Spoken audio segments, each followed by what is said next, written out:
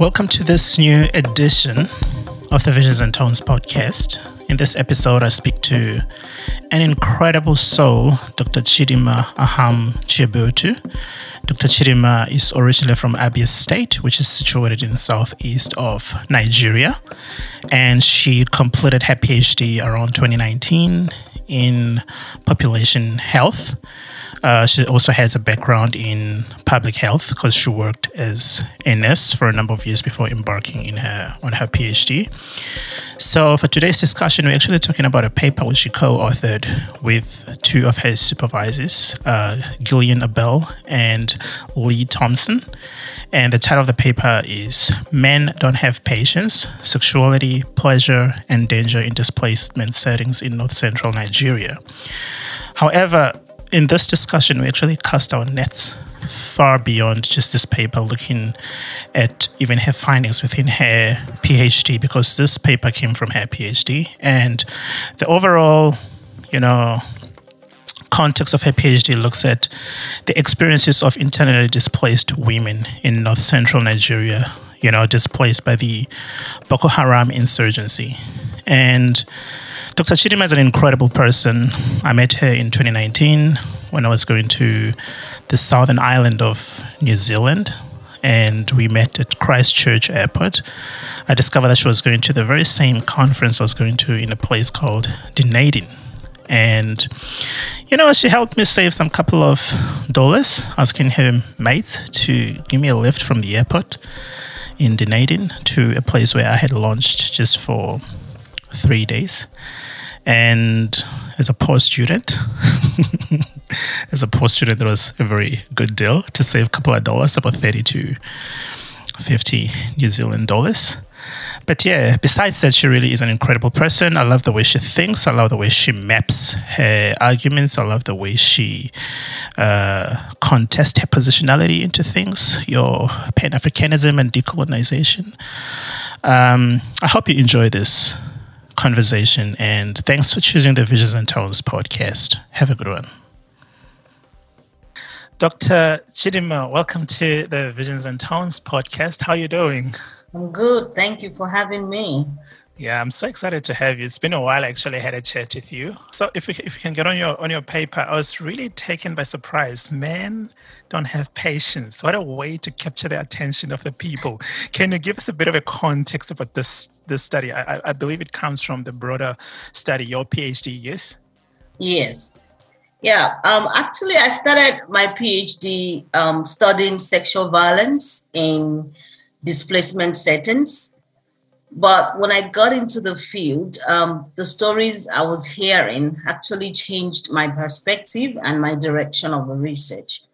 And men don't have patience is actually what some of my participants said. Right. And when they started talking about sexuality and sexual desires and sexual intercourse that happen within the context of their homes.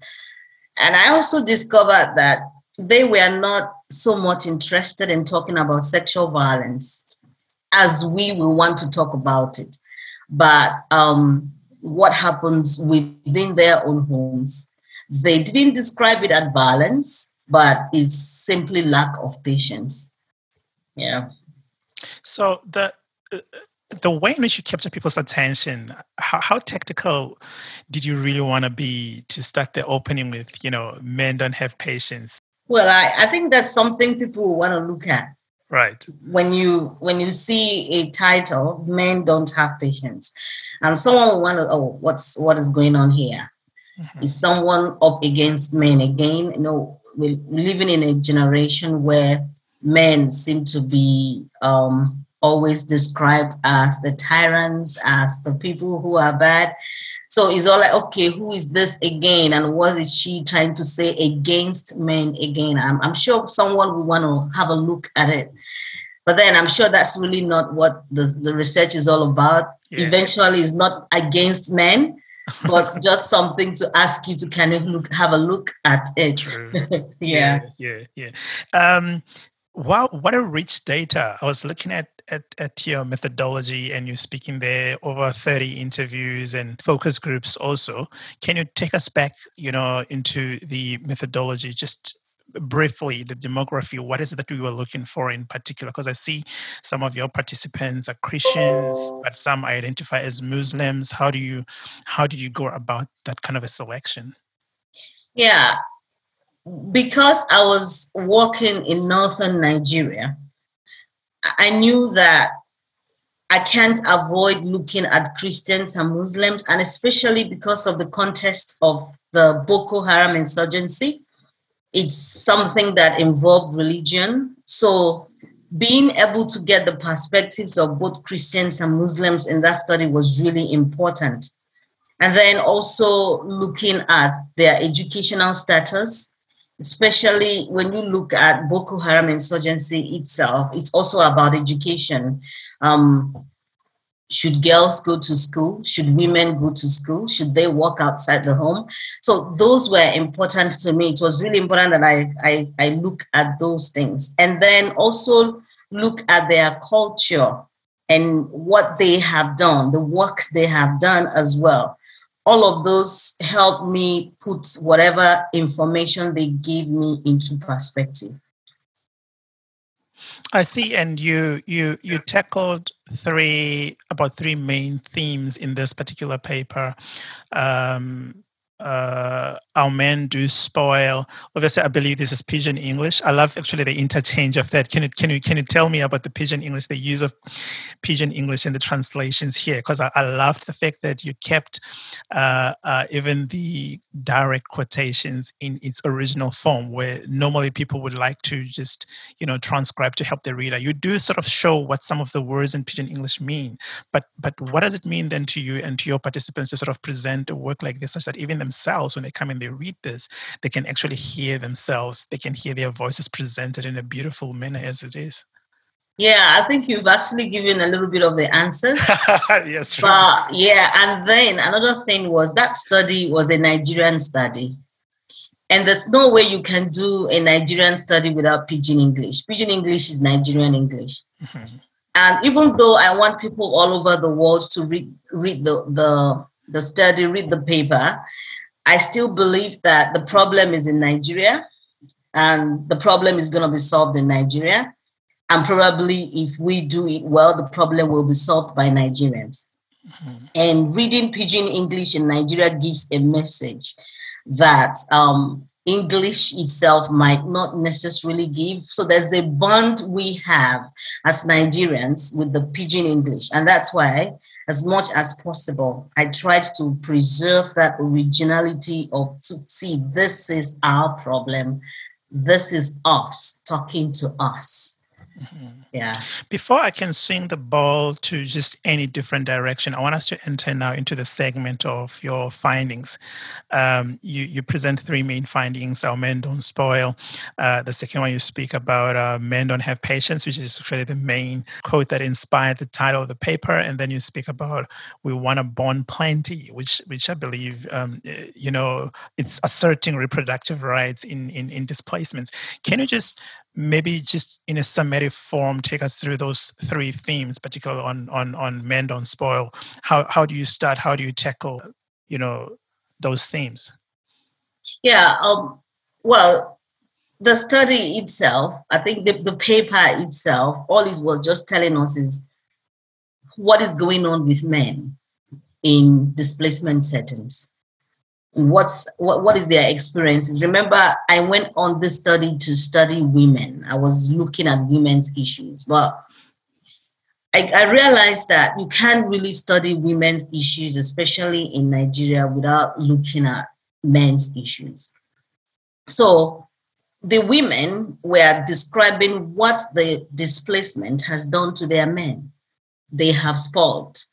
And they have spoiled doesn't mean that, they have damaged or they are rotten, but because it has changed their personality, it has changed their behavior, it has changed the people they used to be. So that's that context. And then and the fact that they don't have patience is how has it impacted them, when it comes to living and enjoying their sexual and reproductive life, as it were. And then the fact that they want to have children. And that the fact that they have to, they want to have children actually puts the women into the whole situation. So it's not just about men have spoiled, men have, do not have patience, but then this is us, all of us are in it together. So I think that was just the message I was trying to give in those three things. Yeah, I love that. What would you say is the most significant thing? Because when I looked at your paper, I was trying to think about events happening outside of the displacement camps or areas or whatnot. And I was trying to think, is Nigeria really presenting a different picture between what is happening in the rural areas or in the urban areas towards what is happening in the camps, especially also on how unemployment tends to sort of affect men themselves? And yes, the study is not focusing on men, but I'm just curious, even in the way you've sort of given a gaze into the Nigerian community or just in the world itself. Would you say there's a greater difference in terms of what is happening, and what would the difference be as to what is happening within the displacement camps and what is happening just on the outside of the displacement camps? Is the lives and experiences for women really different, and to what extent are they different?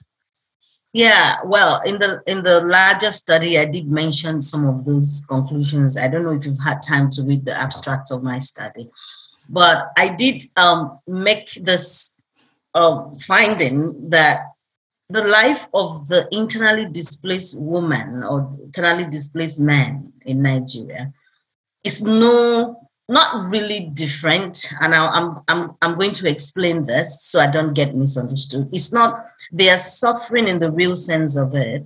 It's not different from the suffering of the poorest of the population. When you take away the fact that, well, they've killed their family members, you take away the fact that some of them have lost their children and they have lost their homes.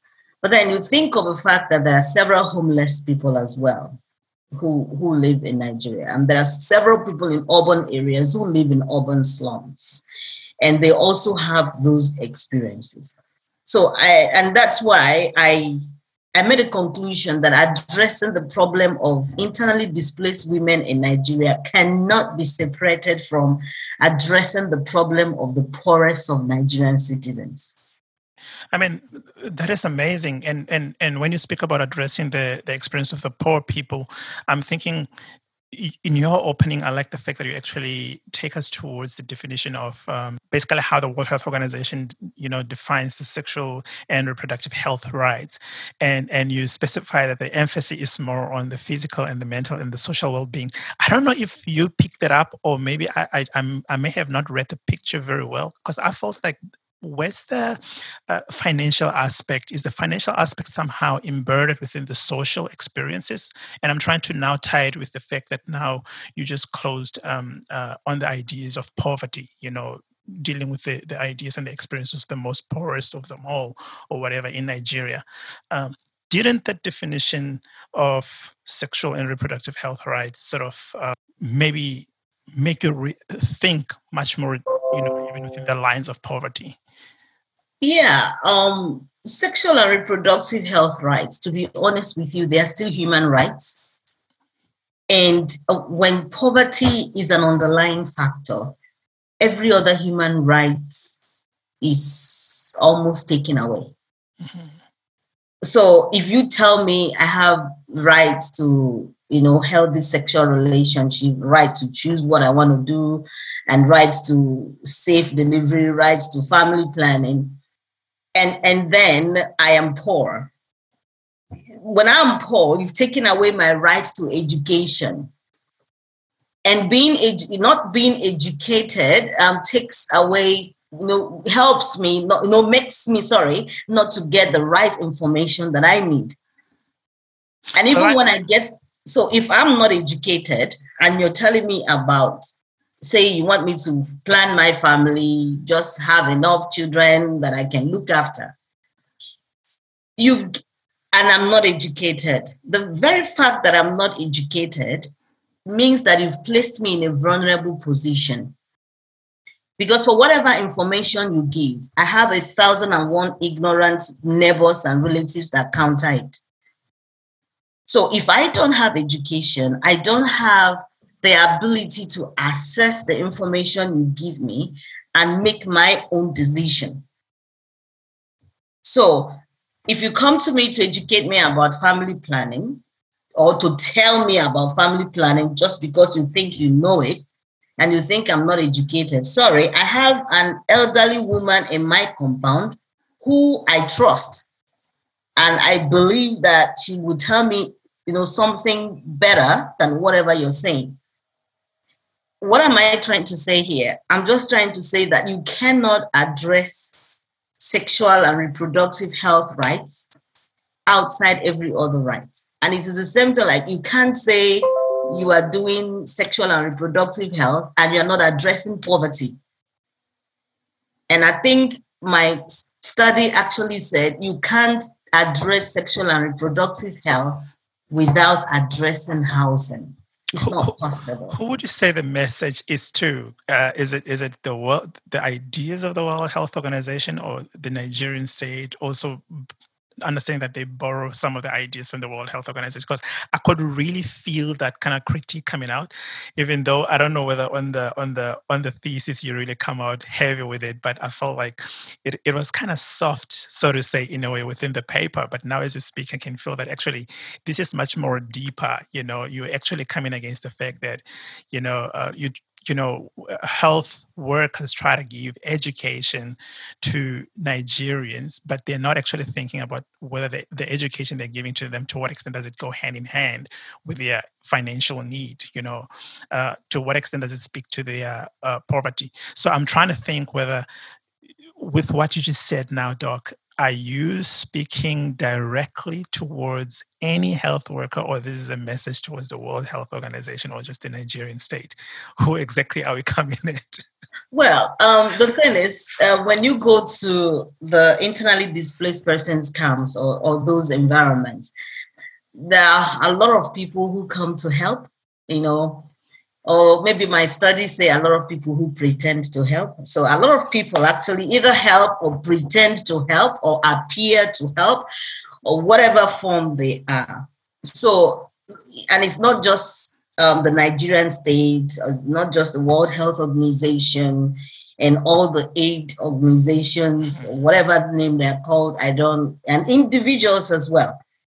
So when there is displacement, a whole lot of people come around, either helping or pretending to help. So it's my message to everyone who wants to help. I'm not talking about those who are pretending to help, because I don't think what I actually said is completely new. And I don't think a lot of people or most of the people who work in displacement persons settings are unaware of what I'm saying. So they knew. But I'm talking about those who may not know and really want to help. Please, if you really want to address sexual and reproductive health problems in an internally displaced persons camp, please look at the housing. Mm-hmm. Right. It is very clear in terms of poverty where you stand. It is very clear in terms of education where you stand. I want us now to speak about the role of other institutions, particularly religion and maybe cultural beliefs in your study, how they actually come at play. You said at some point, perhaps this could be even a matter of clarity, or I may have missed something, because within the 52 participants, there's a point where you say within the 52 participants, there were Christians, or you're focusing on a Christian location, highly Christian location. But at the same time, when you now break down to the fact that the paper focused on the 18 women who were living with their partners, you say probably about 5 of them identified as Muslim. And I'm trying to think now, what would you say is the role of religion within the beliefs, and also how does it intersect with the cultural beliefs of these women when it comes to sexual and reproduction, and whether does religion even tackle issues of rights in that context, or there's still that silence? Where are we going as a country in Nigeria, and where are we going as a world in terms of our activism, trying to even push back some of the religious fundamentalism that may not tackle issues of sexual and reproductive rights in a broader context? Yeah, I think it also depends on how we look at this religious restrictions. I actually want to pick up on what you said about silence. Mhm. My major study, the largest study talked about silence, especially when it comes to an African woman or a Nigerian woman. You know, when a Nigerian woman is silent, contrary to what the people who look at us from afar, think. A silent African woman is not a powerless African woman. Okay. Silence, when it comes to Africa, is tactical, it is intelligence, it is wisdom, and it is a tool that is actually power for the African. So I just don't want you to I don't want to miss that point. But then what does religion do? How does Sorry, maybe religion before you go there, unless if I'm just jumping the gun here, I want to capture you very well because yes, you've made a bold statement. Silence does not mean powerless. It's technical. It's tactical. I'm just wondering, in what way, Doc, is it tactical? Well, remember, I did say, or maybe I haven't said that in this discussion. See, what the woman in the internally displaced persons camp is dealing with is not just the husband. It's not just the relationship. There are a lot of things working against that woman. She's dealing with structural problems. She's dealing with poverty, as I say, and she's dealing with the culture. And she's dealing with the fact that she wants a better life for her children. So, and she has to juggle all of these things together to come up with something that works for her. So sometimes silence works more than speaking up. And sometimes, they also speak. So, like I said, being silent or keeping quiet about certain things is not because she's powerless in that context. It is because she is using it tactically for a benefit. It is not just because she's intimidated.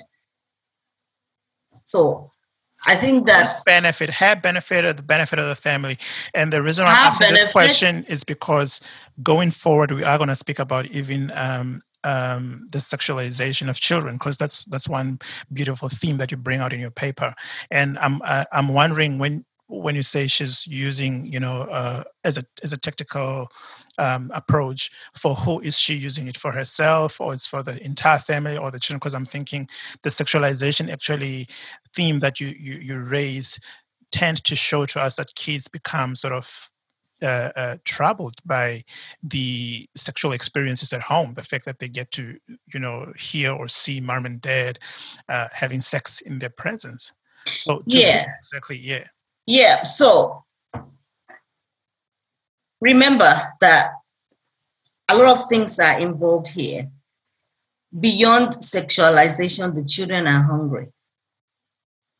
Beyond sexualization, the children are vulnerable in many sense. They are living in an environment where they are not safe most of the times. So this woman is choosing between, maybe moving away from that husband's house and going hungry. And she's also thinking of her community. Like I said, the woman is it's not just about herself, and trying to make her live just for herself is trying to almost cut her away from who she is and what she believes life should be. And remember, I used to tell people that for people who live in economies where when you move out of your husband's house, the government provides for you, you can have subsidies, you can have, all of those things. It's easier for a woman to wake up one morning and say, look, I'm moving out of here. But an African woman moving out of her husband's house takes the risk of not being able to raise her children herself. And remember, those children are her old age security. So taking the children away from an African woman is almost like tearing her away from her old age security. And that takes me back to the poverty issues. If you really want to protect an African woman, address poverty. True.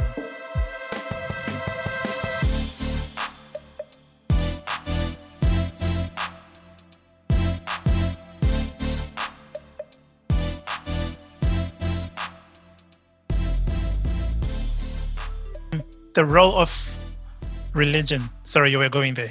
Yeah. So I was talking about the role of religion.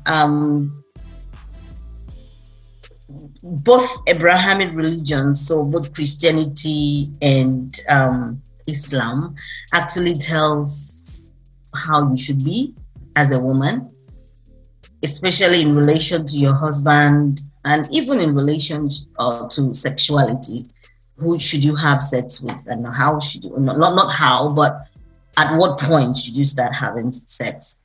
So you can't take away religion as a shaping factor to how these women respond to whatever is going on with them.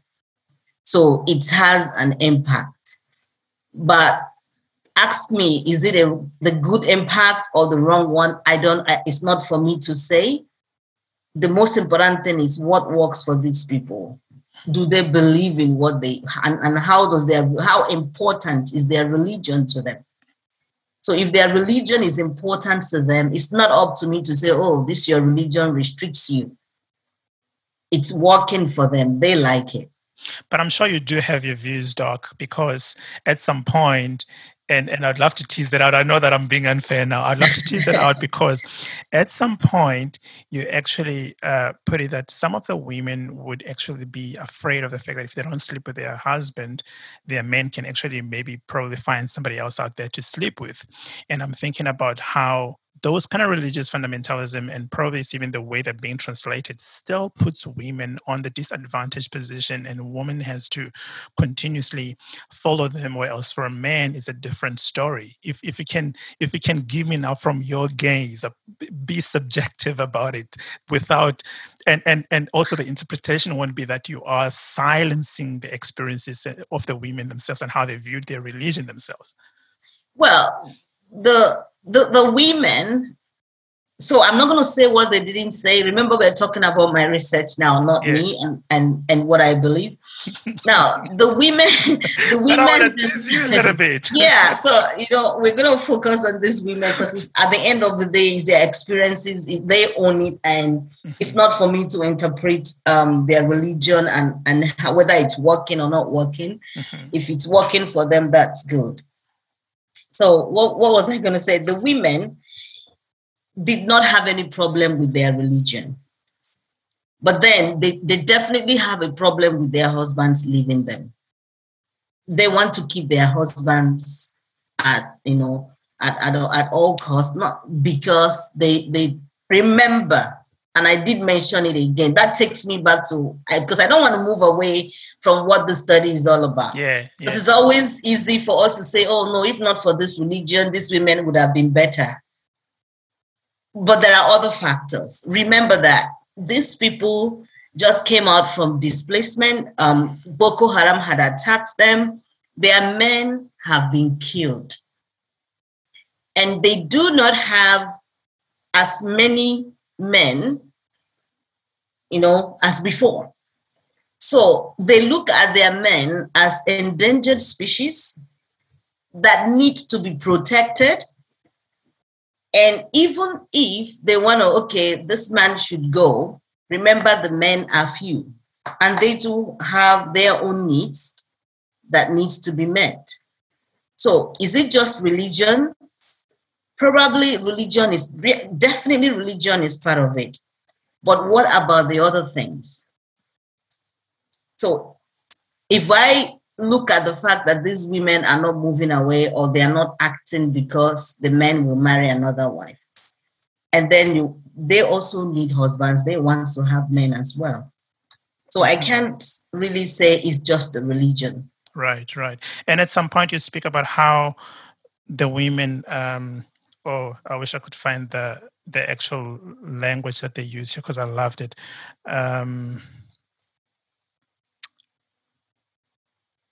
We want to bond plenty. Yeah. Yeah, can you take us through? We want to bond plenty because when I was looking at this, for me, also part of the things that was coming in, we spoke about education, we spoke about role of religion, we touched poverty.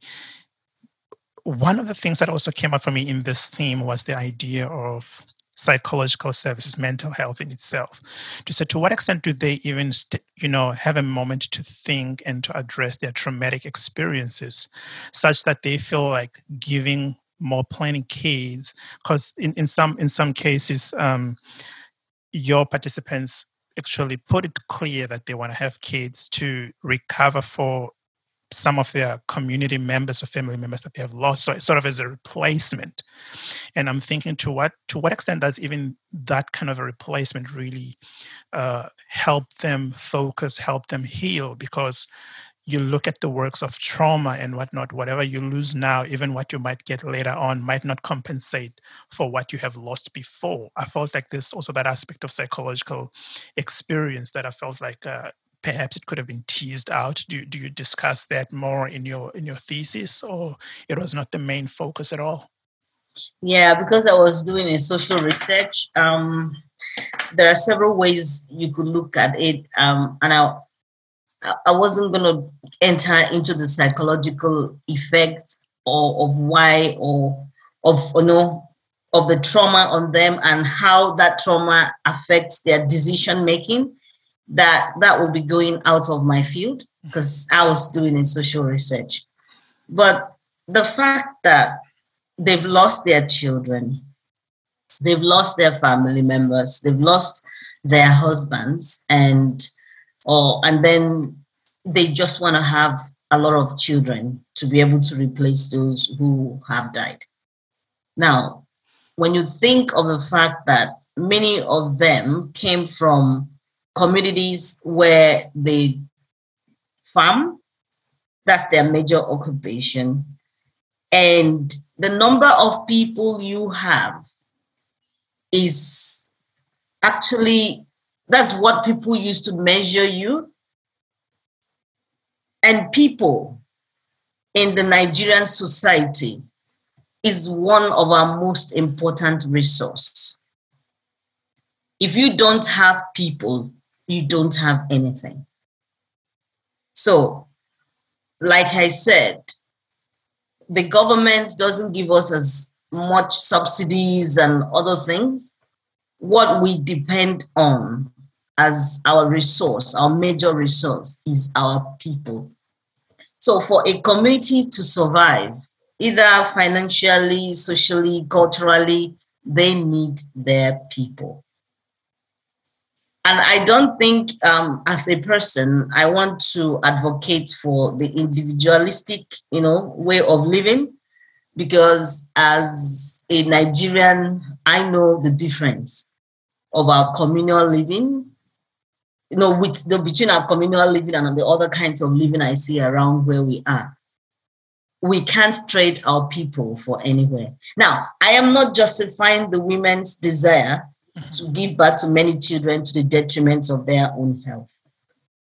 But I also want us to think about it before we judge them and say, oh, they are not taking family planning.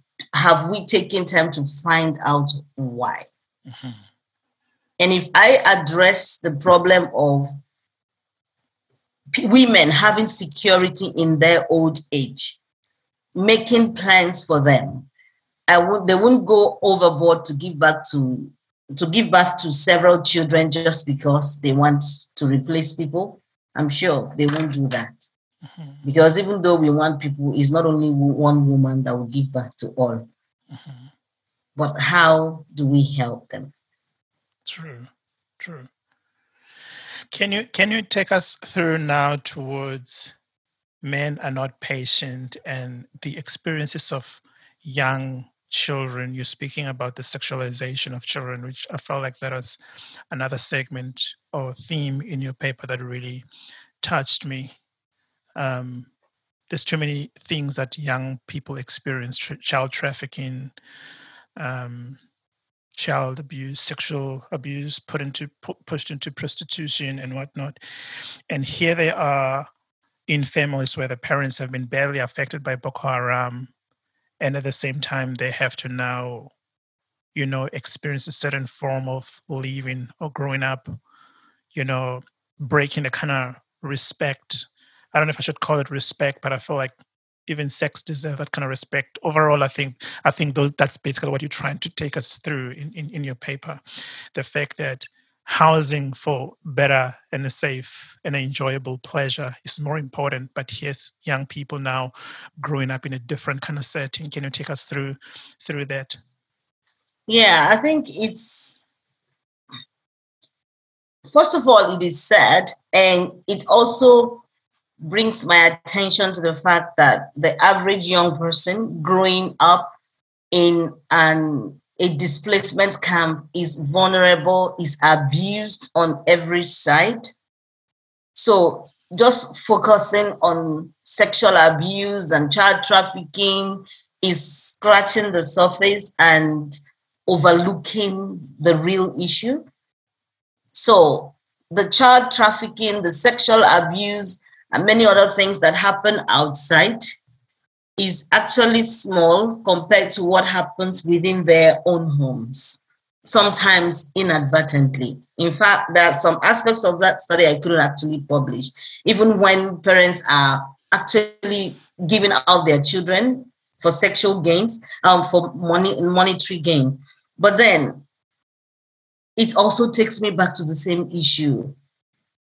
It's sad that children will have to watch the sexual activities of their parents inadvertently, not because they want to do so. But the people who are displaced, are they human beings? Do they have a right to sexual privacy? That was my message in that paper. We talk about family planning. We talk about, them not having so many children. We talk about, treatment of sexually transmitted infections. But is that all? Do they have a right to enjoy sexual activities in their homes? Or did they cease to be human the moment they were displaced? If they are still human beings, if they are still people who have a right to sexual intimacy, then let us look at creating a space for them. So addressing displacement housing or addressing housing for displaced persons is so important. That's the way we protect children. That's the way we protect women. That's one way, just one way, actually, we also protect the men. Mm-hmm. I'm just curious now, when you speak about, the experiences of children, and I'm thinking about even the role of mainstream media and even social media, in a sense that some of the young people out there who are not even in displacement camps and whatnot, they may be exposed to this kind of activities from those kind of platforms, social media and whatnot. And I'm thinking, is there a way in your study that children's experiences just as a result of observing their parents is also exacerbated by the growth of mainstream media and whatnot? That's if they even have access to those kind of platforms, considering that you touched base a little bit about poverty earlier on. Yeah, well, children who live in displacement camps or are always everywhere. They go out so they can watch. And one of the common features in Nigeria is you can see a whole lot of children gathered before a shop and they're watching television. So so to say they don't have access to media is to be denying or to be lying. They do have access to media. But if a child, has access to media and watches something that is inappropriate or age inappropriate, and maybe begins to manifest that at home, the parents have a right to say, no, my child, this is not right. At least they still have that authority. But if the child goes out and is harassed in the media and then comes back home and is harassed by the parents, where is the protection? So the parents are doing the same thing that the media is doing. So the parents will not have any authority to say, okay, what you're doing is not good, or what you're doing shouldn't be done now, or shouldn't be done this way, however we look at it. So it's a double tragedy, if I want to say. So it enlarges the problem to a very, to a large extent. Sorry for using that terminology. Yeah.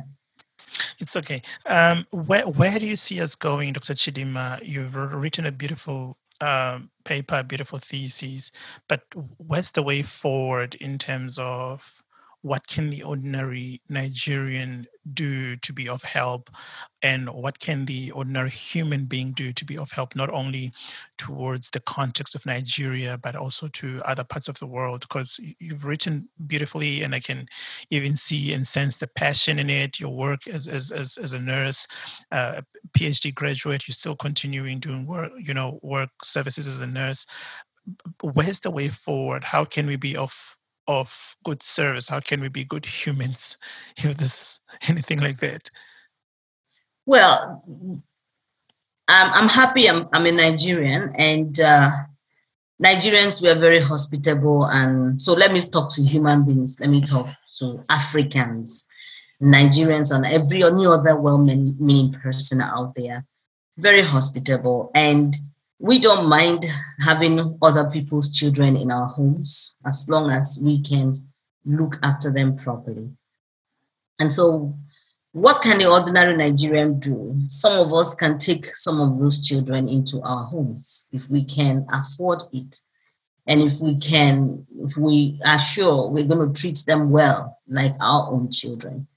So instead of putting them there and leaving them there, and the whole world comes to look at them and make money out of them, we can say, this is our own. These children belongs to us. We can look after them, put them in our homes. A lot of Nigerians can afford that. But will the parents agree to do that when women in general, not just as narratives from your study, fear that if they cannot give birth, their husband might leave them, they want to have kids? But now will the parents agree that we're giving birth, but the kids have been taken by other people?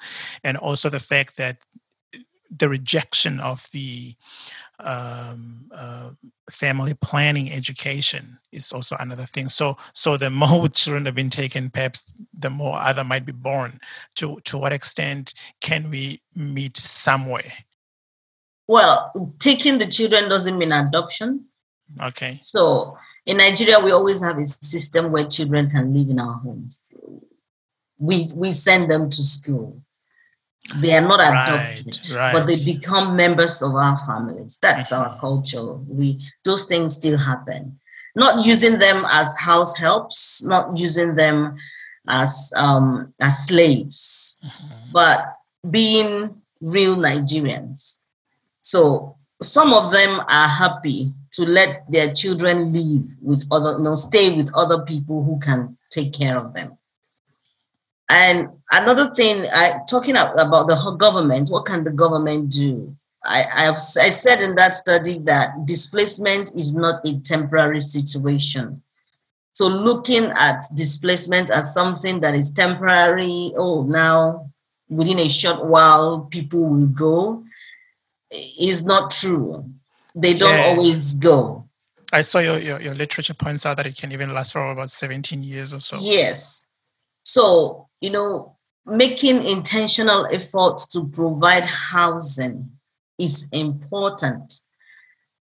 Proper housing, not just lamp shelters and shackles where they stay, is very, very important. And I think if there's anything I don't think I'm overemphasizing, is that we need housing for them.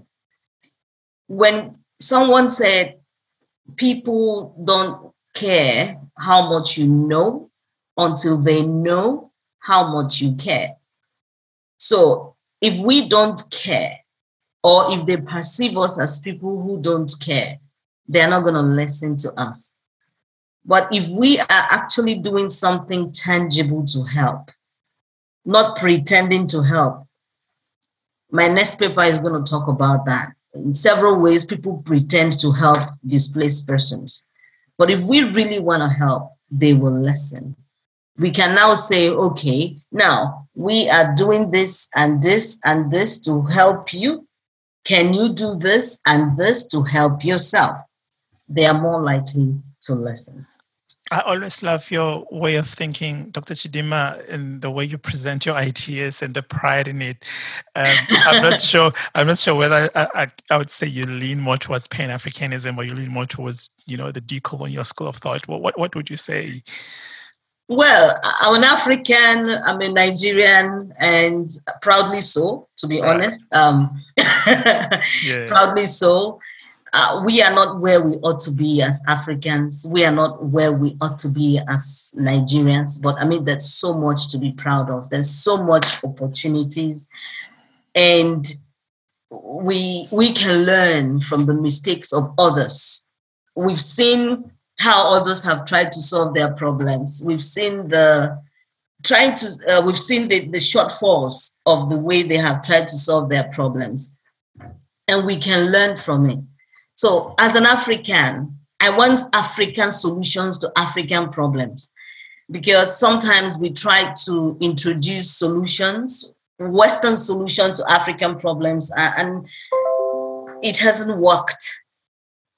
I don't believe in throwing away everything Western. I don't believe that. I don't believe in, throwing away everything we've learned from our colonial masters. I don't think that's wise. But I believe in learning from the mistakes of our colonial masters and then using the rich resources in Africa to solve African problems. So we don't just learn from their mistakes, we also learn from their development. There's so much to learn from them. And that's my own stand when it comes to this Pan-African discussion. True. Just let me cheat your time, Dr. Chidima, there with two questions. One, I'm just wondering if you can touch base a bit of the limitations in your study, and then maybe touch base the issue of confidentiality on particularly the use of focus groups, because I know that focus groups tend to be slightly criticized for the fact that there's no sort of privacy. There's no sort of privacy in them, and therefore they might also jeopardize the truthfulness of participants sometimes, because some people would be embarrassed to say certain things that are happening within their households or within their spaces. If you can just touch base on those two. Well, what I did in that study, people actually had opportunities to participate in both focus groups and individual interviews. So for some people, certain things they didn't want to talk about in groups, they had the opportunity to talk about it as an individual. So that helped when it came to that issue of privacy. But then again, talking about privacy, talking about confidentiality, it also depends on how we define it and who is defining it. Confidentiality for an African may not necessarily be confidentiality for people in the West, or what an African sees as confidential may not be the same. So, let me give you a typical example. In my study, I was saying, okay, I'm not going to talk about your name. I won't publish your name. I won't let people identify you in any way. But some women will say, put my photo, put my image. Let it be said that I said. So I know that. Yeah, I know that. So it's like they want that image. They want themselves to be in that, to be able to prove that what they're saying is true. And just for a record, And you remain committed to the ethical principles of the universities and whatnot, yes, because there's always that kind of force from them also. Yeah. yeah. But as part of my lessons learned and the postscript of my study, I raised those issues. So if we are saying confidentiality has to be this, I think ethics, should be contextual. What is ethical in America may not necessarily be ethical in Nigeria. So when we have those broad ethical restrictions or ethical values or ethical considerations, we need to be able to give a bit of room so that wherever the study is being conducted, the ethics of that community is introduced. Maybe that's why I left my pidgin English anyway. You need to pick up the pidgin English. I love it. I really want to thank you so much for your time, Doc, thank you, and for your insights. And I'm looking forward to your next paper as you're speaking about people who try to help. What did you say? Try to help? What did you say? They pretend to help. Pretend to help. Right. I'm looking forward to read more what people pretend to help. And thank you so much for contributing to the works that documents the experiences of women and children in, very absurd and disadvantageous places such as displacement camps, and documenting more work even on the Boko Haram insurgency. Thank you so much for your time, Doc. I really appreciate it. Thank you. Thank you so much, Tony. Thanks for having me. Yes. So to you, the listeners of the Visions and Tones, that was Dr. Chidimma, and it's been a very great conversation that I had with her. And I will put on the bio even a place where you can find the paper that we're actually discussing today. And I'll also try to put part of her context in case you want to be in contact with Dr. Chidimma. I have never said this, but I hope she won't have a problem with it. So thank you so much for choosing the Visions and Tones podcast, and I'll see you next time. Have a good one.